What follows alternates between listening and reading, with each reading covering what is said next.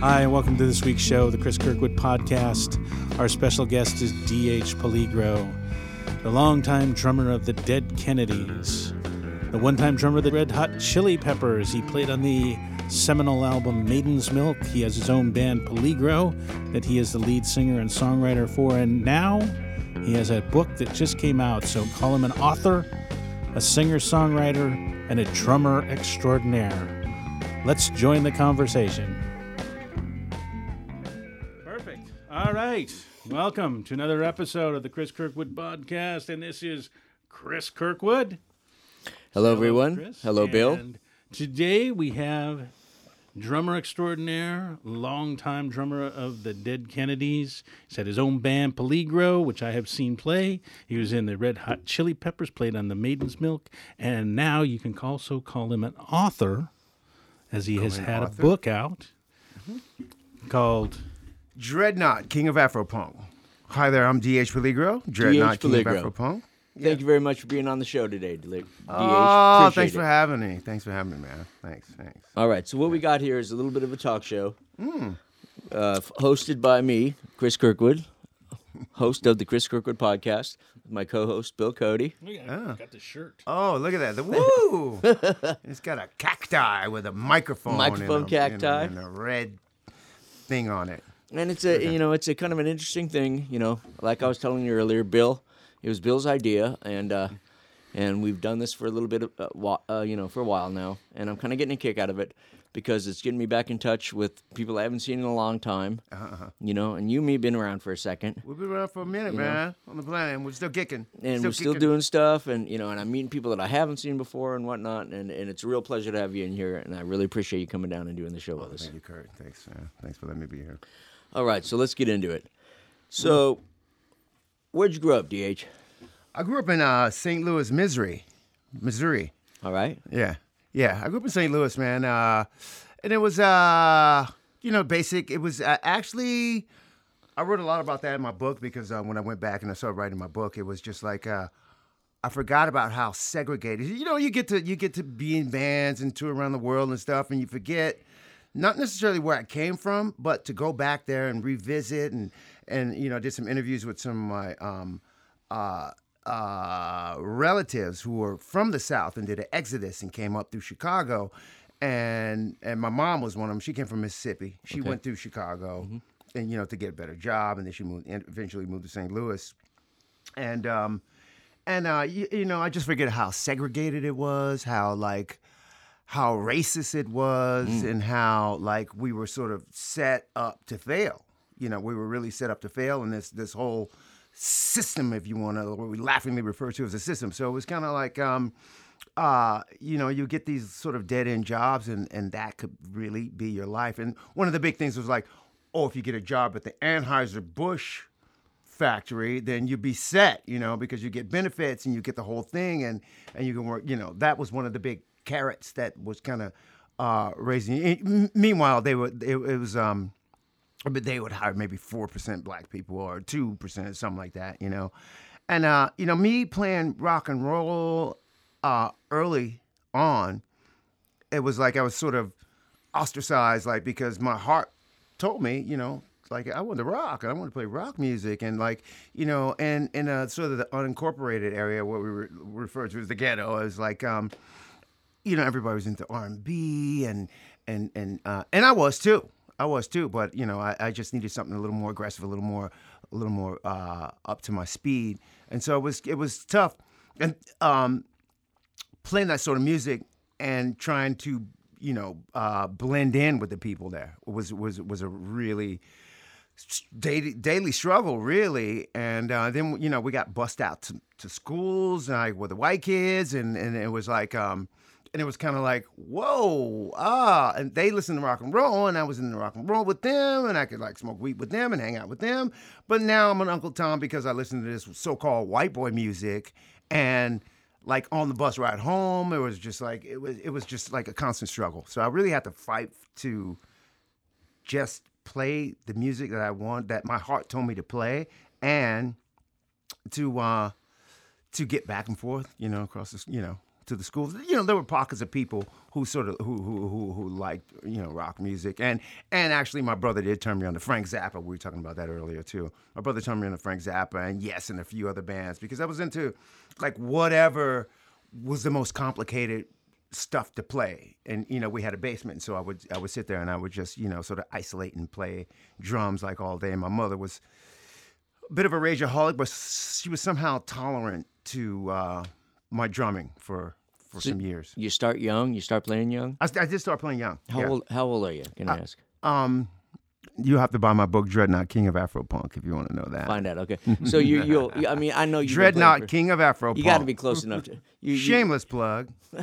Dreadnought, King of Afropunk. Yeah, absolutely. Right, Everybody. any other name. And where can people get that? Go ahead and put that in there. Yeah, you can get it on Amazon.com. Amazon. Dreadnought. I think they have some copies at Book Soup here in Los Angeles, California, and you can get it probably over at Stories over in Echo Park, and Skylight Books up around Vermont in Los Feliz. Okay, so you're playing drums, and you. I mean, it's just, you know, just like I mean, that's an interesting perspective. How did you wind up? When did you get up out here? When did you wind up out in Cali? When did I want? It was late, later, early. I don't know. Around 79 or so, something like that. 79. I graduated high school, I think, a few years before, and my friend of mine was he was like, "Hey, why don't you come to San Francisco? There's a scene out here." Right. You know, and I was like, "What? I don't have any money to get to San Francisco," and I was working at some restaurant and some other dead-end jobs, and he suggested I come out there and he said, get on a Greyhound bus, borrow some money, and come on out. And so, and that's just what I did. I just kind of stuffed all my clothes in my drums, and shuffled on out to San Francisco. Now, it was back in those days. It was still kind of it was a rock scene. It was the end of the hippie era, and you know, there was tons of like sort of hippies floating around San Francisco, and it was really pretty easy to like hang out on Hippie Hill all day, you know, take some hallucinogens and like do nothing all day and all night and let the years float by. But I ended up playing, or started to play in a band with a guy called Pearl, and Pearl was. And mind you, I'd never seen gay people before. Pearl was like a drag queen, sort of a really super flamboyant gay guy who he lived with Janis Joplin, so he had a sort of an act that he would do at these clubs and these nightclubs, doing the Janis Joplin kind of stick, right? It was stick with all these bracelets and the feathered boas, and he had all the moves down, and it was uncanny. It was kind of crazy. So I was supposed to be in that band, but there was some other gay guys in the band. Another gay guy, the guy who invited me out, his brother was gay, and like they just had cat fights all day long, and nothing really got done except for they fought. And next thing you know, I'm kind of like working at McDonald's and living in a van and living on the streets and living in the alleys in San Francisco, and I meet up with these guys who was a friend of a friend who was in a punk rock band, and so I called a punk band called the SSI. So I ended up joining their band and got exposed to the whole punk scene, and it was just kind of like and the punk scene back then in San Francisco was jumping, man. It was really, really something. Totally it was jumping. I love the fact that it was like performance art, like new wave bands, no wave bands, punk bands, pop bands. Like everybody was still kind of pogoing. There wasn't like any rules at all, and like everybody was accepted. Totally. And it was like, you know, you could take a dump in a bucket on stage, and like people would go, yeah. Totally. It was just crazy, man. It was crazy. Like, and early on in those days, it was like people, you really didn't have to know how to play your instrument. It was trial by fire. It was sort of like on a job training. If you you know, like you could just know a couple of, you know, tuning was optional. Totally. You know, it was like, you know, nobody knows, you know, there were pockets of people who knew how to play and knew how to form bands, but it was all of it, and it went Yeah. right along with the art scene, and like I said, the performance art scene, and it was just a magical time, really, was. really. It was. I mean, I'm sorry, we played at the Deaf Club as well, and the cool thing about that too is like this was a actual club for the deaf, and deaf people didn't know kind of what was going on, but they knew all the people with the colorful hair and the clothing, and they got off on the vibrations of the music, and they just really appreciated us coming there every weekend or a couple times, throughout the week and playing at this club. And so and that's something that like a deaf a club for the deaf probably wouldn't get unless there was like punk rock. Yeah. Yeah. And as far as what wouldn't have been gotten, I wouldn't have wound up as a professional, musician, whatever, you know what I mean? I wouldn't have gotten to play music. I've done it since I was a kid now. If it had not been for that punk rock scene and the punk rock scene that existed at that time, late 70s, early 80s, that was so open, was so like all encompassing, because that went from like the really arty stuff, to the real abrasive stuff. Here's a story I'll share with you. The first time that any of us, my band, the Meat Puppets, right, any of us ever played out here in Los Angeles, it was me. I got asked to join a band that I believe you spent some time in called The Feeders. The Feeders, right? Oh yeah. Classic Phoenix punk rock band. Yeah. And Dan Clark, Clear Bob, their bass player, was living out here in Los Angeles, and Frank and Johnny Precious, John Vivier, the drummer, were living out in Phoenix still. Was that Clear Bob? Was that Chicken Butt Bob or no? That was Danny. It was Dan Clark. Chicken Butt was another guy in the bass. Chicken Butt's the black dude. It was the black dude from JFA. My That's bad. JFA. Oh, Yeah. wow. No, he's still around. Okay, is he? He's still around. He plays in a band out in Phoenix called the Father Figures. Oh, Yeah. okay. He's in that band. And Michael Cornelius. That's Yes, his name. that's his name, right, And right, Mike's still around. He's playing guitar in that band now. It's called Father Figures, and Mike's still around.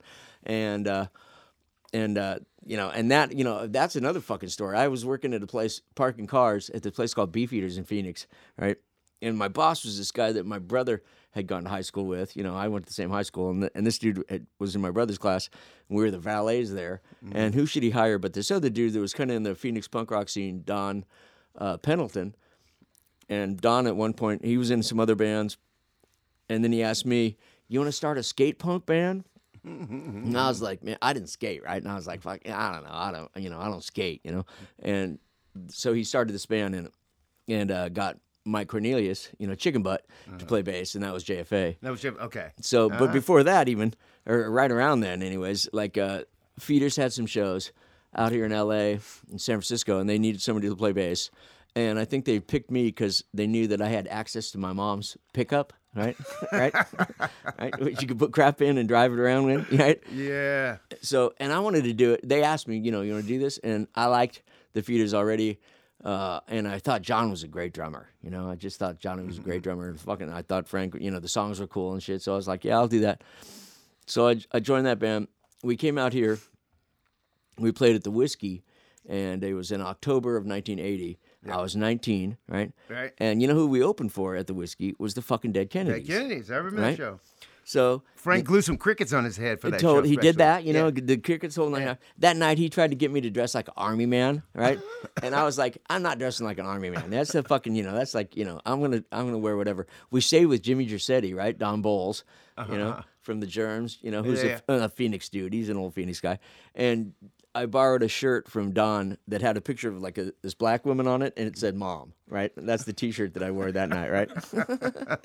So the next night we play up at the fucking Mabuhay, and it was my 20th birthday. Right. So it goes all the way back to that kind of stuff. Wow. So those are the first shows. Was that one of the nights with Butthole Surfers or not? Nah, Butthole Surfers wasn't then. The first my first contact with the Buttholes was when they came through Phoenix. Because I'm from Phoenix. Meat Puppets started in Phoenix. And those guys came through town, and they stayed with us, and that was my first contact with them. And that was that was probably still 80, but maybe 81, And I don't think those Feeder shows. I mean, I know the Whiskey one was with the DKs, and I can't quite remember who was on with us that night up in at the Mabuhay, but it wasn't the Buttholes, because the Buttholes came through Phoenix We all stayed together, and it was a fucking psychedelic evening, you know? They stayed at our house, right? Yeah. And at one point, remember that wrestling ring? There was that wrestling ring out in Phoenix, at you the know? Mad Gardens. Mad Gardens, right? Yeah. So the gigs, Oh, so yeah. those dudes are playing there. I'm tripping balls, right? To the degree that I'm like, man, I gotta go fucking chill out. So I got in there, into those guys' they had like a truck, and they had Brown Dog with them, right? They had this dog with them, and I'm sitting in the fucking truck with Brown Dog, just kind of chilling out, right? Real stoned, and then I notice that dog's butthole's bleeding, right? And all of a sudden I start going, wait a minute. Butthole surfers? Why is that dog's asshole bleeding, right? And I started thinking, hey, this is getting kind of creepy here, right? Years later, I told Paul that story. Mellow. You know, years later, I told Paul Leary that story. I'm like, man, the dog's butt was bleeding. I'm thinking you guys are fucking getting up on that dog. And Paul's like, I don't fucking know, dog. So, but that punk rock scene back then was fucking cool, you know? It was real inclusive in a weird way, you know? Yeah. All these different styles. Yeah, you know? I mean, it was just something you wouldn't see, like, you know, I mean, like, I don't know, just seeing it for the first time, you know, and even like bands like Crimes, Mutants, the Dills, and like, you know, it was nothing for like Devo to pull up and play at the Mabuhay Gardens, and this big station wagon with Georgia license plates pull up, and a bunch of people, some girl gets out with a big beehive. Hi!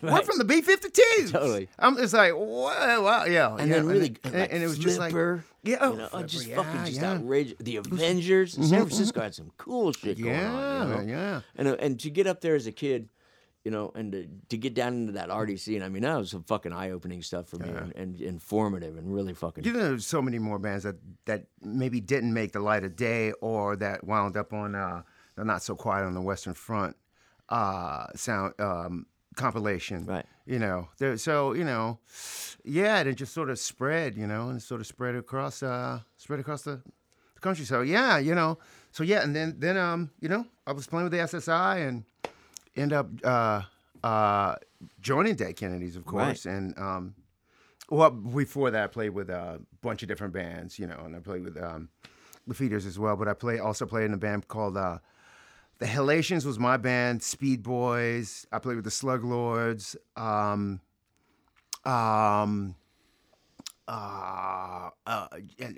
just a bunch of other like sort of no-name bands, and just kind of filling in, just playing. It was no shortage of like people needing a drummer, and that's another thing too. Like we were talking about earlier, that you had the truck. It was like when I joined Dead Kennedys, I had a van. So, right. You know, drummers not only have to get there early, but then you have to leave late and take all your stuff. And I'd get stuck with all the gear and equipment. And, you know, I lived with Klaus, and we lived up, you know, many flights of stairs. So somebody had to like do all the grunt work, and like those guys would, you know, they would go, and I'd get stuck with the gear. So, you know. I definitely had to pay my dues, put it like that. And So, still like, paying my dues. Drumming wise, like, let's talk music. I mean, who do you like as drummers? Who do you think, like, where are you coming from drum wise? Drummer, I don't know where I come from. I don't, you know, just authentic, just being authentic.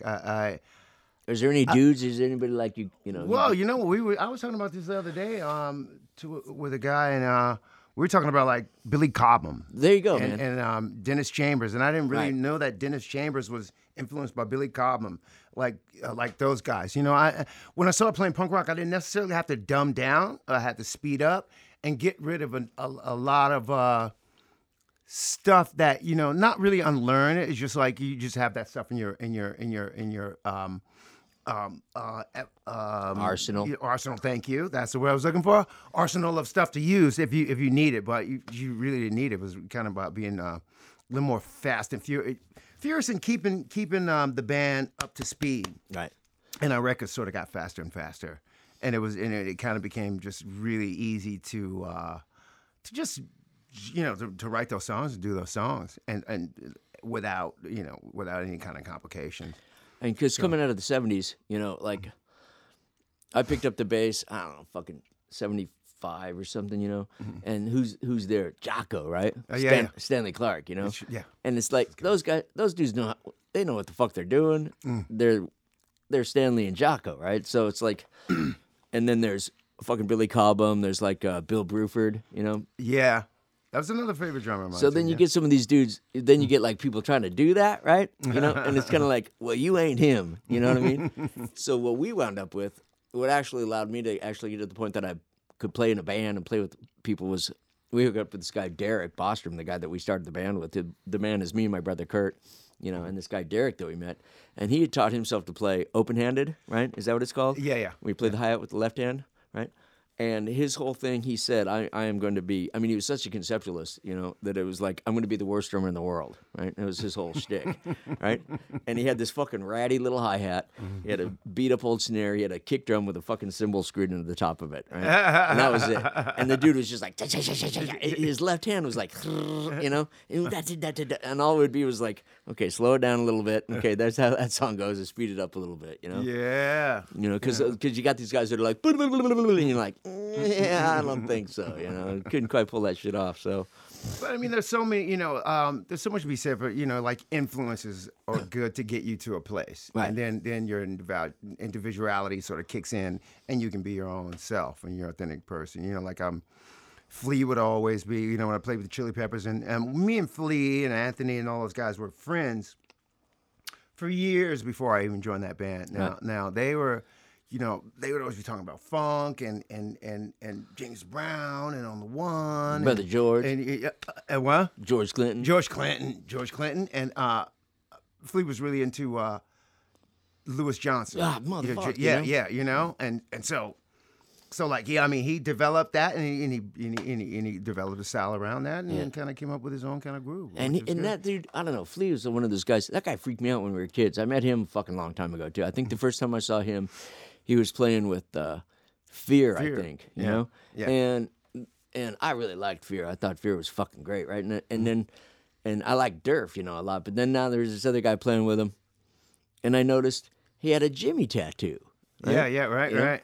And punk rock was kind of like, I didn't care about, like, I didn't need to let go of, like, the shit I'd been into, you know, to get to punk rock. I didn't like to have to, you know, deny that side of myself, you know. So to see somebody with the Jimmy thing, you know, I mean, Jimmy's fucking, you know, it's fucking Jimmy, right? So I'm like, come on, man, that guy's got a Jimmy tattoo, right? And then I'm checking him out, and it's like, God, what a good player. And then the Chili Peppers happened, and immediately it was like, I mean, if you're gonna go into Louis Johnson territory, that's some fucking rarefied air. You know what I mean? Yeah. And I'm a white boy, deep down and good. You know what I mean? You want to play some country western, my brother? I got you on the. You know, I got you all day long, motherfucker. Country and western. You know, but God, Flea was like.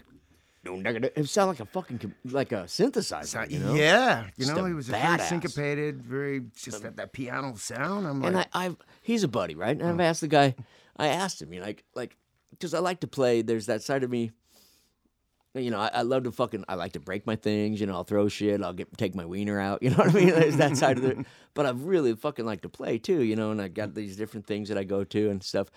But that funk thing is just like, you know, is it just, you know, and I've asked him, how do you get that? You know, and he's like, just slap it. And I'm like, that's not, no, dude, I'm talking fucking, get specific here. And he's like, slap it.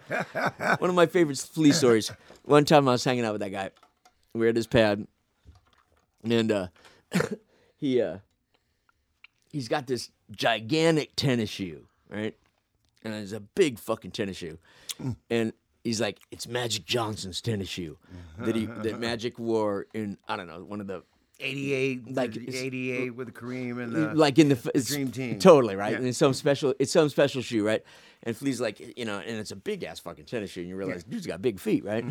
And then Flea takes it and he's like taking these big nose hits off the fucking shoe, right? Like, oh yeah, you know, basketball is fun, but I don't need to be sniffing, you know, Magic Johnson's fucking foot. They were so into the Lakers. They was just so into Lakers, and probably still, you know, but really big Laker fans. And they were like, one thing, you know, when I was in the band. But I'm not that big of a basketball fan, you know, if it comes around to like, you know, the playoffs or something, and I'm like, cool. You know, it was like, one thing you got to know about basketball. Lakers. Just Lakers. You know, is that this wide-eyed look, as a matter of fact, just wide-eyed Lakers. All right, man, calm down. All right, calm down. Those guys are sick. And you know, I went with him one time. with Flea. I was hanging out with him, and he went to this. Just see how like where do people come from musically, you know? And we went to this guy's house. It was here in L.A. and it was a little old dude who made trumpets, you know, and he had made Flea a little piccolo trumpet, you know, like a little dinky trumpet, you know, and then we went there to pick it up.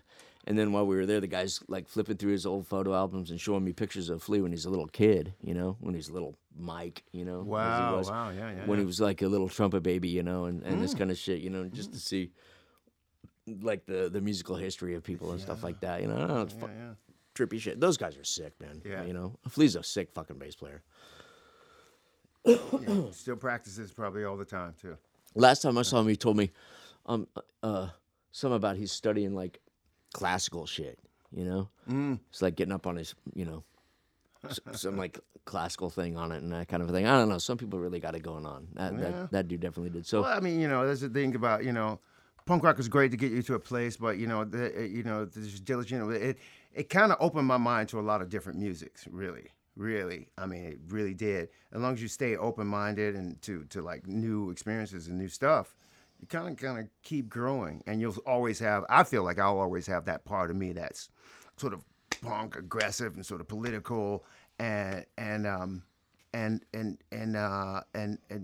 open to new things, you know. Yeah. And to try new things. I mean, that's what kind of keeps us kind of. Oh, that's what got me into music. You know, like I first got into playing, and I've told the story a fucking assload of times on this talk show already, but I saw the movie Deliverance when I was like 13, you know, and the banjo sequence just fucking flipped me out, and I got a banjo, and it just opened me up to music in general, you know what I mean? It opened me up to a side of myself and a side of humanity, to just like what it was to be, you know, and that whole fucking world, and it's still there, you know, and it's still chasing down that shit, you know, still going to all these different places and playing that kind of thing. So what was it like? Well, you know, I mean, how were people? Were people accepting of you as a brother? You know what I mean? Or was it like, was it a thing? What you mean in the punk rock scene? Yeah. Because I got spit on a lot, man. You know? Oh, yeah. And like, you know, San Francisco was cool. Right. You know, like I said, everybody was kind of cool and accepting. But, you know, as we started to tour, you know, I started to see just different sides of the world. You know, I mean, we go down south. And it was like, blah, blah, blah, this and blah, blah, blah, that. And like, who are you and why are you with, you know, what are you doing? You know, with, you know, like, are you in the, you know, like that kind of stuff. And like straight down talking. We go to England. It's the neo-Nazis are there, you know, and all that racist kind of hate stuff is going on. Germany, it was the National Front, neo-Nazis. Australia was kind of the same thing. So there was always some racial tension going on. And it was, you know, there was always a bunch of hoops to kind of jump through because, like, it wasn't something like I would talk to with the rest of the band, but, you know, like when Biafra was around, and if there were people in the crowd that were, like, sort of Sig Heiling to California Uber Alice, you know, Biafra was like, you know, we'd stop the show and, like, that's not what this song's about. And, you know, he'd give him a scolding. And if there was, like, skinheads and racist people out and just beating up people, you know, because there was a lot of that, we'd stop the show and sort of get the audience to police them and throw them out. It's like, hey, are you going to let these assholes ruin the show for everybody else? Or are you guys going to just, throw them out? And the crowd was like, yeah, it'd be a few of them. And then the crowd would just kind of throw them out, you know. And that was kind of like anarchy working, you know. Right. And then there was like, there was tons of that. Not only did we have our own turmoil with that stuff. I mean, like here in Los Angeles, there was, Daryl Gates was our police chief. And so like punk rock, they thought it was just a threat. It was a big threat. And like there were riot squads would show up at the shows and cop cars would get burned. People forget that, as we were talking about that, I was talking a little bit with Rick Agnew about it. When you see that movie Straight Outta Compton. Yeah. But a lot of people don't know that the cops used to surround the punk shows and just beat the crap out of the kids for no reason. For no reason. Just because they look different. Because we look different, yeah. And they would like, there was one time when we were playing at the Cafe. You remember the Cafe de Grand? Oh, yeah. So we're playing there. I'm standing outside for the gig, and motherfucking up rolls fucking Rampart, right? Mm-hmm. And the dude, I'm like, shit, I'm outside. So I'm thinking, something's happened inside that, somehow they're here. They all go filing it, right? And then a few minutes later, they come out and they're like, nah, nothing here. Let's go check over here. And it was like, the fuck, you're out, tooling for fucking trouble. Yeah. And that was an odd thing. And that leads into like the question of like what's going on in the country today. I mean, there's some pretty brutal stuff, and I mean, this is an opportunity, and we can talk about this stuff. Absolutely, This is my fucking talk show. We can talk about whatever we want to, and there's been a lot of really fucking vicious shit that's happened recently, and there's a movement that's happening, and what do you think about all that? You know what I mean? I mean, there's been some ghastly fucking shit that's happened, right? And it's captured now because of the cell phone age on film, where you see a motherfucker running away and getting shot in the back dead, Well, again, like as a kid growing up in St. Louis, that has always happened. Right. It has always happened. Always, always. Me, I knew as a kid, don't talk back to the cops. Don't get smart with them. Don't have an attitude. I've seen it so many times where they come into our neighborhoods basically, and they're, people are just hanging out, and the cops give them some lip, and people smart off, and they get their head cracked open, or they get shot at, or murdered, and definitely, if not that, just thrown in jail, and get slapped with a prison sentence. And once you get in that system, you're kind of in the system, and then you kind of run around like a pack of angry ants trying to get out, and you get on paper, and so that has been going on forever. And the whole I'm from, my sister lives in Ferguson, right. And so the whole Black Lives Matter thing, I'm kind of glad that that's coming to the light of day, and people are getting to kind of see more firsthand that it's not just it's not just black people. It's the police and their mentality, and it's been going on, and they haven't been doing anything about it, right. And none of these guys are trained. They're trained to shoot first, and these people don't matter. Kill them, Right. Who cares, And it who is, cares? and it's definitely a lot of folks of color, but there's that one thing that just surfaced. The video just came out anyways. It was about it's in Pennsylvania. It's this white woman cop, female cop, shooting up. It's a white dude that she shoots. Just the video just came out because she got absconded, or not. She got fucking what's it called when you don't get in trouble? She got absolved. She got not guilty, right? They actually tried her, and one of the things that I fucking saw in seeing this was that it was one of 4 cases where they've actually brought the cops to bear, or to trial, out of 800 some odd cop shooting deaths this year, right? So 4 of them actually gone to trial. She's the first one that wound up getting tried, and she wound up getting off. And the guy that she shoot was a white dude, man. He's like this, 60 some odd year old guy. His fucking tags are out. She pulls him over. He gets out of his car and runs, right? And she tases the shit out of him. He falls down. And he's laying there being all tased and shit. And she keeps saying, show your hands and stuff. And he kind of does it in a way, And then she finally shoots him a couple of times in the back, Yeah. And he just, fuck. And she's like, fuck, motherfucker. Right. Yeah. She kills his fucking ass, And not to mention, taser, you got 10,000 volts running through a guy. That's going to, your system is, you're going to freak out a little bit. Yeah. They tase him and say, stop struggling. Stop struggling. The guy's flopping around. It's the police have to have some sensitive training for officers, and it's beyond me why cops don't have to have more than high school education to be cops.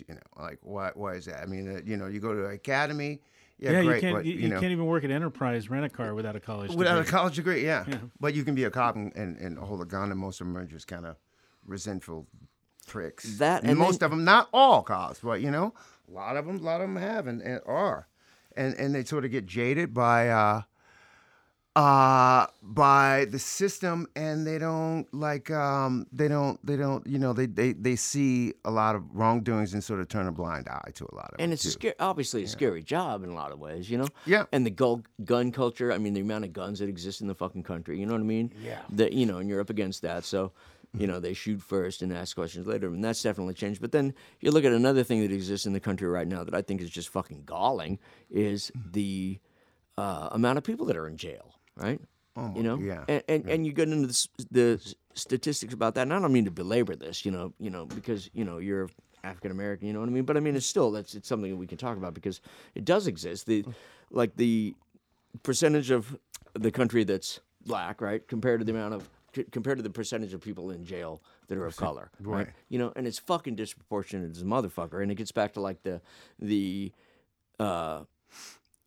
sentencing, you know, a lot of the minimum sentencing Right, from the 80s. But it's not just that. I mean, it's partly as long as we're going to.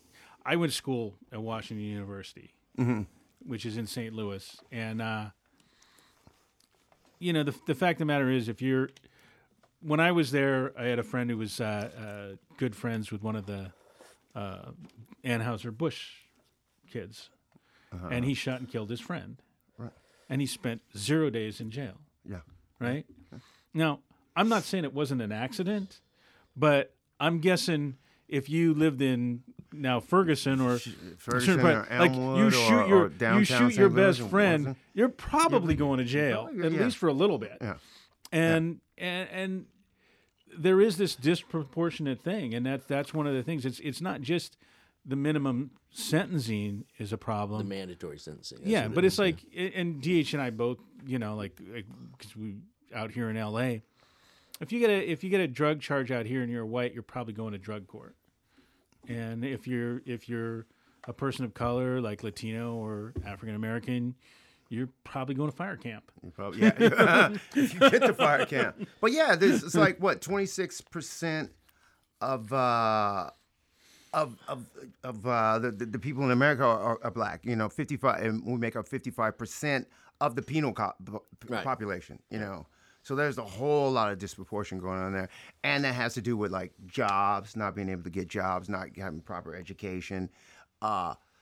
The way you're treated, I mean, like, just growing up, there was, I mean, literally when I grew up in St. Louis, there were still, like, there was a few places where we couldn't go. And, like, when I was a kid still, where they still had, like, segregated lunch counters and drinking fountains. Wow. Still, like when I was a kid. Wow. Still. And it was still, you know, the civil rights and the law had been passed, but people were very slow to change and didn't want to change. So it was a scary time. So when I say that I had to like sort of walk the line just to play a certain type of music that I wanted to play, and now granted, my uncle was a blues musician down in the Delta, Mississippi. He was from Lula, Mississippi, and he was my biggest musical influence. So like I got that musical gene from him, sort of. Like he was one of the first people I saw play live music, and that was another magical time, and that kind of gave blues to rock and roll. So it kind of makes sense that I'd be in rock and roll, and then like he's helped start the whole rock and roll, and then I was involved in the punk scene earlier on. So it was kind of, and he still had that mentality where you had to just kind of walk the line and just, be polite because like your life, you can get murdered real easy and it wouldn't be a big, nobody would care. And there were tons of, this is the South we're talking about, so there were tons of lynchings, murders. KKK would burn a cross on your lawn like that. It was just that dangerous. There was a certain area of town where they'd stay in, and that was pretty much it until unless they wanted you to play at a club, you can play, but he couldn't go into the front or the hotel and all that. And you think about Little Richard and Jimi Hendrix and all those other guys who went to that thing too, and it's still happening. Did it go through your head like? The Dead Kennedys were one of the most aggressively political punk bands going, right. And like you did the show on the Washington Mall, right? I think that was Rock Against Reagan. Yeah, Rock Against Reagan. Yeah. And you played in that, yes. Right? Yeah. And did it ever cross your mind that like all of a sudden you weren't being like toeing the line? No, but I knew that I kind of had a I was so in the moment most of the time when I was doing those shows that it was just like I wanted to just kind of kill at the show, but like afterwards and before, like Biafra would talk about and I would just work really hard to like brush up on my politics so I could kind of know what was going on because, you know, I didn't grow up being like some sort of political genius, and I wasn't, you know, I knew there was Kennedy and Malcolm X, and they were murdered, and Medgar Evers, and a bunch of people were murdered, and you know, around '68, and you know, Vietnam was still kind of a secret. So, like meeting Jello Biafra and these guys from San Francisco, because San Francisco was more of a like, hey, we're a proactive city here. San Francisco, Berkeley, Oakland. We're kind of, if we see something wrong, we're gonna fight about it, and to figure out all those political implications and what's going on, I had to sort of play catch up. It was tough for me, you know, to figure out what was going on, and sometimes what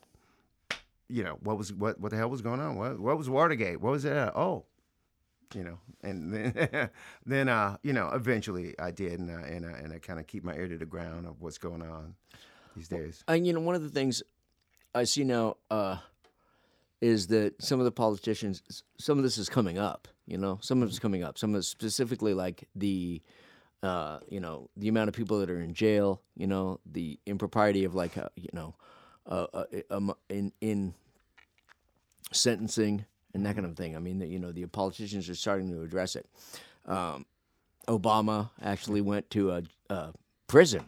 You know, did you see that recently? Yes, I did. He actually went to a prison, you know, and he talks to these people. And these are dudes that are in there for fucking nonviolent dope crimes, right? You know what I mean? And it's the mandatory sentencing that put them in there. And you got motherfuckers doing time, you know, more time than people that fucking murder people, you know, that rape, you know, and do shit that fucking... How are you get life on a drug charge? I don't dude, even, don't even make sense. That don't even it's add up putrid to me. shit, and it's wrong, you know, and at least they're starting to nominally address it, you know.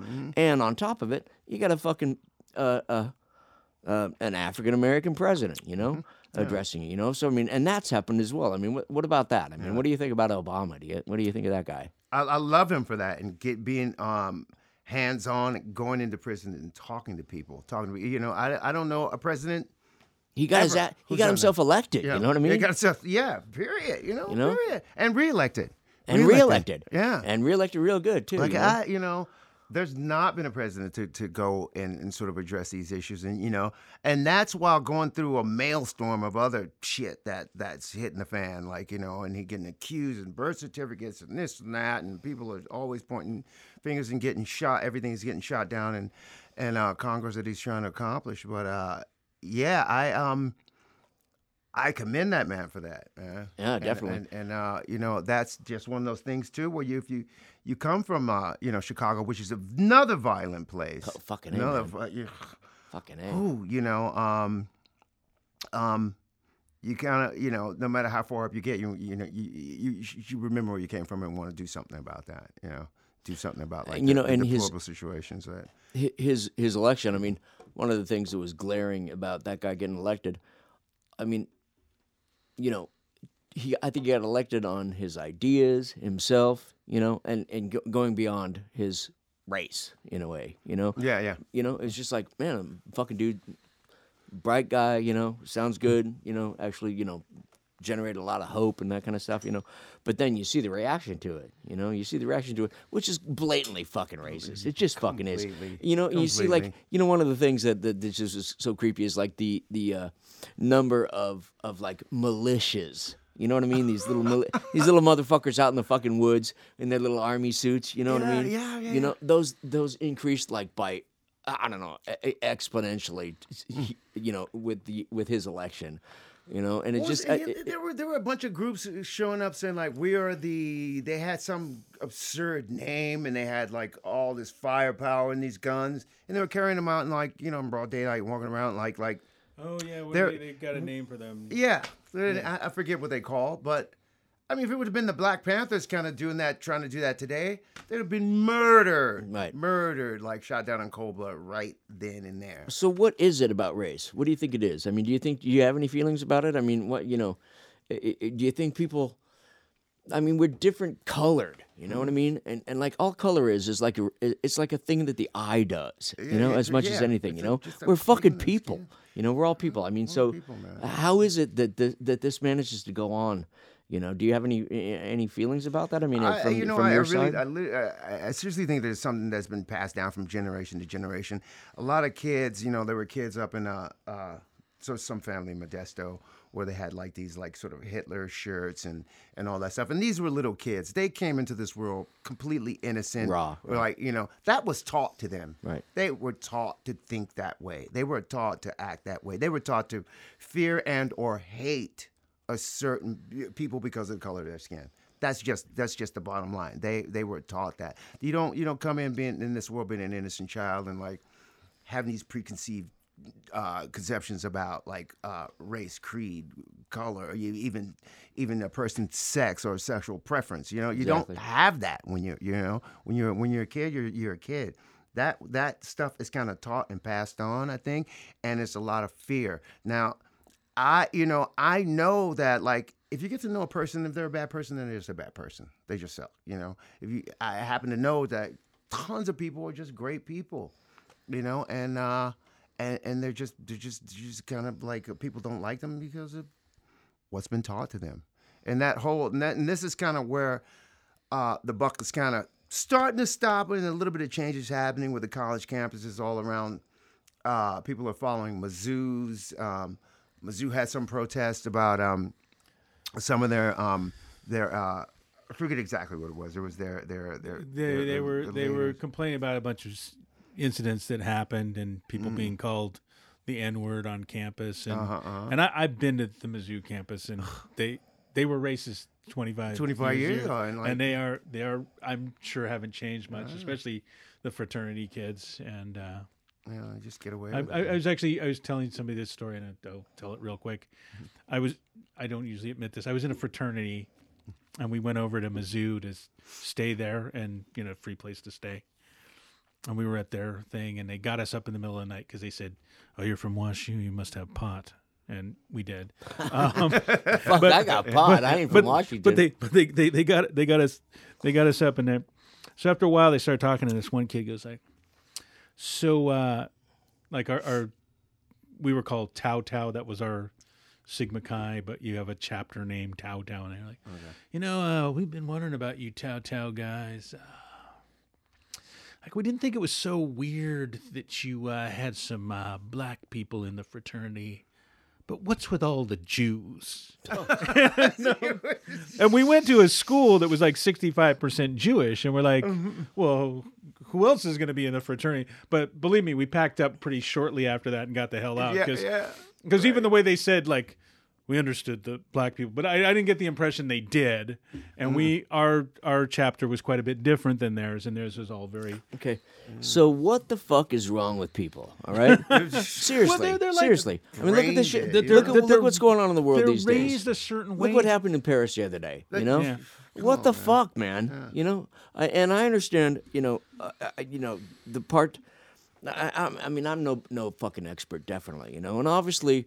We've meddled in their world to the degree that we have, you know what I mean? And hurt has been delivered on both sides, But I mean, I have a real hard time having lived the life that I've lived, The reason I got into punk rock, the reason I got into the fucking arts, right, is because it was the realm of the mind, It seemed like the most interesting part of, like, what I am, right, is just the ability to, like, to be open to, like, the experience of being, right? Yeah. And I didn't grow up, I didn't grow up being taught, I didn't grow up in a racist household, and I didn't grow up with a religious background either. You know what I mean? I grew up in a part of the country I grew up in Phoenix, that's kind of like it's just kind of like... Dun, dun, dun, dun! Yeah. Phoenix! Yeah. Well, now, I mean, one of the weird things that I've experienced is seeing, my sweet little desert home turn into this. It's become like it's fucking this redneck place, My God, yeah. Man. It's weird. It's weird. Like, it wasn't like that. Get these Mexicans out here. They'll take our jobs. Yeah, what? And the Mexican population there has always been such a fucking sweet part of the place, Motherfuckers got great food, their art's just through the fucking roof. And they were there first. And it was their fucking place, So forget about that small little part of the puzzle. I'm confounded by it, and I love, I'm a student of history to the degree that I am, lightly, and you just, I don't know, what the fuck, are people fucked up? Are we just doomed? Or, I mean, nasty little creatures. They hurt each other. You're hurting each other. See, I think that's the one thing you have to look at. This podcast is taking a downward turn. People immediately came back. People immediately were supportive after what happened last Friday. And I think, I hate to say it, but these bad situations a lot of times are what it takes for things to get better. And I think what's going on at Missouri is long needed. I think what's going on, what happened in Ferguson is long needed. I mean, it's like, a lot of people, you like live in Los Angeles or New York, and you like don't know that some of these things are going on. And even in parts of St. Louis where it's not like that, you don't. It's easy to have a blind eye to it. So and it's like, people in Chicago that live on the north side, they don't want to pay attention to the south side because it makes their brains hurt. So, but I think ultimately people do get better after these things, and that's my thing. Yeah, no, people. It does bring out the good in people, and you'll find like the people who are really there and really want to help, or they just kind of come out of the woodwork, and like really, we all know that that's just a leftover of the Bush era. Like we never should have been over in Iraq in the first place, and it's just kind of heartbreaking to see all that stuff, and to think like. You were talking about religion earlier, like how these people are, slaughtering other people under some sort of religious flag of Islam or whatever, and thinking that it's okay, Not thinking that they're right doing it, Yeah, thinking they're right doing it, thinking that they're going to go to Virgin and have go to heaven, and have 1,000 virgins waiting for them or something like that. Something ridiculous. And the same thing that, and we did it first, like they call us the Crusaders. I mean, the fucking, can't only lay it on that religion. The other religions have done it as well. You see people deciding that there's a particular way to be, right? It seems to me that they're probably taught that way to be. They're taught that way, They're little kids kicking a rock around in a field. I'm reminded of like when Einstein theorized relativity, right? Understanding what that meant in terms of how like scientific inventions generally get used to make better ways to kill other people. He suddenly came upon relativity and understood that if you can break an atom apart, you're gonna fucking it's gonna blow up really fucking big. And I might be wrong about this historically, but apparently I think he like actually approached the leaders of the world, right, and said, can we get to this now? Now that we have the ability to destroy ourselves completely and entirely, can we get beyond borders? Can we get beyond, skin tone and fucking nationality? Can we just let all that down, and can we all be a fucking world? I mean, I see that you have like a kind of and then a kind of a Rasta kind of hat going on there. Yeah. You know what I mean? The Ethiopian flag. You know the what I center mean? of civilization. So where every man came from. Where people we all came from the same fucking place. From the same place. And we're all just people in the world, and in the midst of it all, as we struggle towards a more perfect union, Jesus Christ, there's a lot of fucking pain and suffering that goes down. Yeah. I mean, you like us, we've gotten to travel the world, a few times over, and. We get to see that there's ugliness and there's bitterness, and some parts of the world are just a lot more accepting, and I get to take those experiences and let them manifest through me to be more of that. And it takes shows like this so we can enlighten people and let them kind of know what's going on. And I'll tell you, I'm a fucking soldier for the fucking sweet side of shit. You know what I mean? I love our shows, man. Meat Puppet shows are a fucking, they never. It's been what it's been, but what they are, they're a nice little coming together of people that are just down to get down with like just this sweet little spot, We make our little fucking noise, and it's all chill, you know what I mean? And I am very much down with that, and it's why I got into the arts, and why I continue to fucking be in it, and support it. And what, Bill? And on that note. And I have to get wrapping this up. Okay. So, and on that note, too, we still do Dead Kennedy shows. It's That's awesome. what I'm saying. Are you So- friends with Jello still? Not re- I mean, I wouldn't say that I'm not friends with him. I just don't really talk to him anymore. Man, I always loved Jello. What about Frank? You see Frank Discussion? Nah. You ain't seen Frank in a minute? Nah. I think I love me some I'm not punk gonna rock. say that on the air, but What? something- We'll edit it out. Well, What? No. So right now you got your book out. You've been Got the doing book out. readings. Yeah. Dead Kennedys are playing? I got my book out, Dreadnaught, King of Afropunk. I'm doing readings around whenever. We just did the Rainwater Gallery down in Huntington Beach. And my band Peligro, we just played at the Doll Hut in Santa Ana, and we're playing in Vegas on the 28th at the Dive Bar. And like I said, my book Dreadnaught is out. Also gonna be working on a documentary about sort of like the king of Afropunk and punk rock from my perspective with some of the guys from Road Dogs TV. I'm gonna be working on that, and I'm writing a script which is loosely adapted off the book Dreadnaught. So I got my hands full on stuff. Hey, one with more stuff to thing, do. dude. You and me got a jam, brother. Let's get. You see, that's one thing I like Motherfucker, about man, Me Pepper Zero guys. We're always in the jam. Dude, man, we get Always in the down, man. jamming. I'll fuck it. I like it. We'll I fuck some like shit it. up together, man. And by the way, you can contact me at DH Peligro on Facebook, Twitter, Instagram, Periscope, DH Peligro on Periscope, and Peligro featuring DH on XXXXXO. That's the band page. Just look it up and you can find me. DH Awesome. Peligro. I'm everywhere. Man, all the very best, DH. Thanks for coming on the show, man. Thank you guys You for having fucking me. look good. I love you, brother. Way to go, man. Way to keep it up, man. Awesome. Through the years. Yes, sir.